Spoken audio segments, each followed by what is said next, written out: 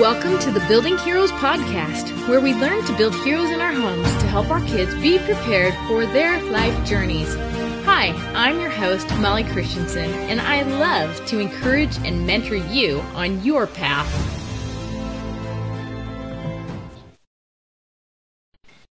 Dear Homeschool Mama, what is essential? Recently, I read a post in a Facebook group. The person who posted said that she had watched a video where the presenter talked about how a lot of what is taught in public schools is obsolete. She then asked others what they felt was really the most essential things to be sure to teach your kids in your homeschool. Now, there were a lot of different answers, varying from math skills to reading, to communication skills, to problem-solving skills, and curiosity. And some said their state requires math, reading, and writing, so you can start there. Now, I thought this was a really good question because we want to consider where to put our focus. We only have so much time. We obviously can't teach them everything. So what does essential really mean? According to the dictionary, it means absolutely necessary, extremely important. But it is hard to really define what is essential in a homeschool because what is essential for one is not necessarily essential for another. And for some of us, we just choose what is essential based on what other people say or what the experts say, also known as the public school system.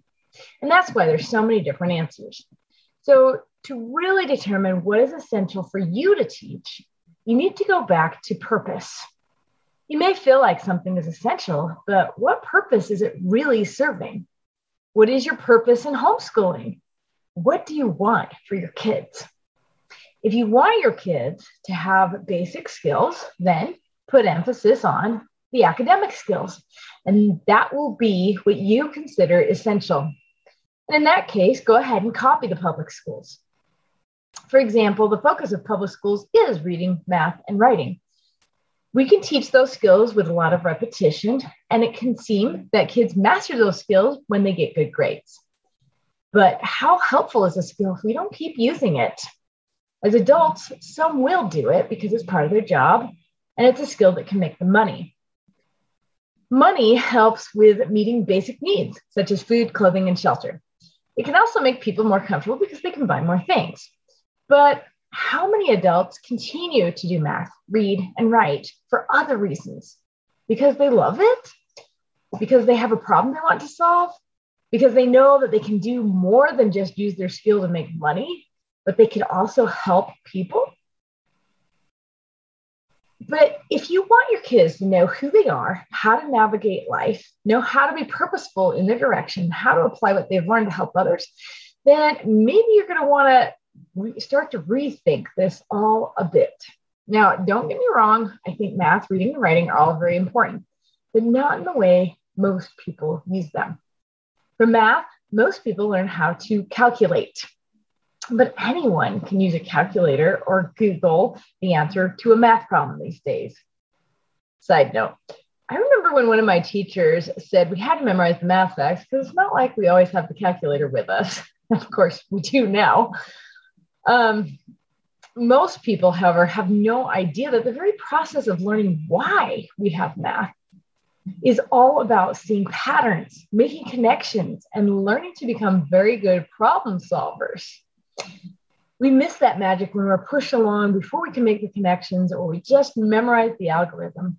Or worse, we have to explore a math problem and try to make connections and try to solve the problem, but we don't have enough time. And we still have to get the answer right. So the problem is this: our educational system is putting all the emphasis on gaining information, filling our heads with knowledge. We live in the information age, though. We can get any of this knowledge with a click of a button. And this is what most of us believe schooling is. And we believe it is synonymous with being educated. He who can memorize the most facts and pass the tests will succeed. Or so we believe. But will a child really succeed just by having the skill of passing tests? Sure, it can open doors in our world, but this is where there is a disconnect. Shouldn't an education do more than just teach kids information? help them gain skills to get a job, to make money. These are not unworthy endeavors. It's just that I feel like there is so much more. In my opinion, the purpose of education is to help my children learn who they are and to learn that they have a journey to go on that is their own towards achieving their potential.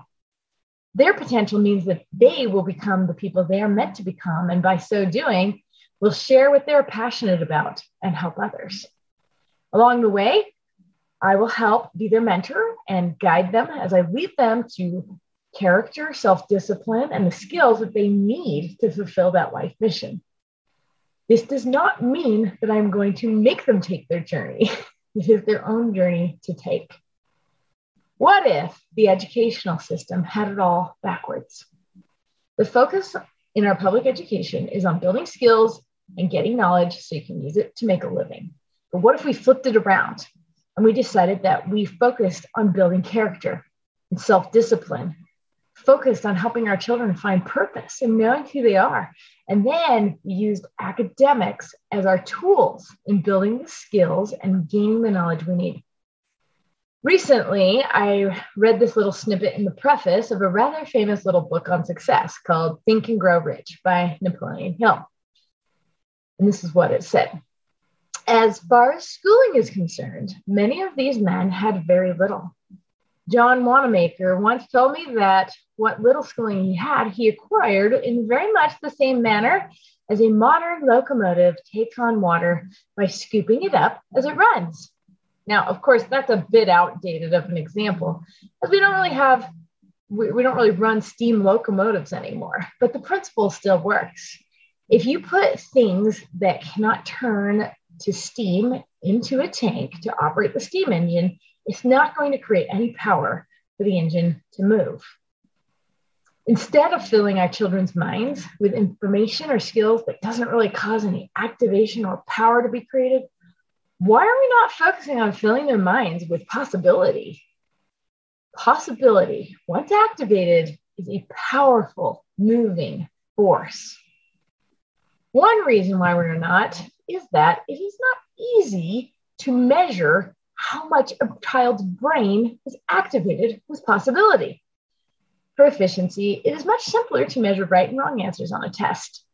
However, homeschooling gives us an amazing opportunity to fill minds with possibility, because we can literally see when it happens in our children. We can see when they light up and when they get excited. Another reason why we don't educate this way is because we don't really know how to do it. We copy what we know, even though we all know that it is not the most exciting way to do it. And it does take a lot of pounding repetition to even make the basics stick. The thing is, it's not nearly as difficult as it may seem, especially in a homeschool where we have more freedom to allow our children to grow at their own pace. Lastly, I think we don't do this because we're too afraid to. What if we fail? What if our kids never amount to anything? This is a real fear, and it's worth noticing. Part of this whole mindset is something we have learned in the public education system of rights and wrongs and comparison, because we think you're a failure if you're behind, but feel free to have good self-esteem if you're better than the others. What we don't realize is that every human being has great value. It's not a race. I think the big reason we're afraid we will fail is because we never took our own journey ourselves. We gave up. We chose to be more comfortable. We opted to do what everybody else is doing. We based our self-esteem on how much we failed. And yet we all know that failure is how we learn, but not if we don't get back on our own individual path and keep on going. Don't worry, I still think that your kids should have skills like math, reading, and writing. But I think those skills should be developed as a part of their own paths. I think academics should be used as a tool, not the focus, to learn more about who you are and where you're going.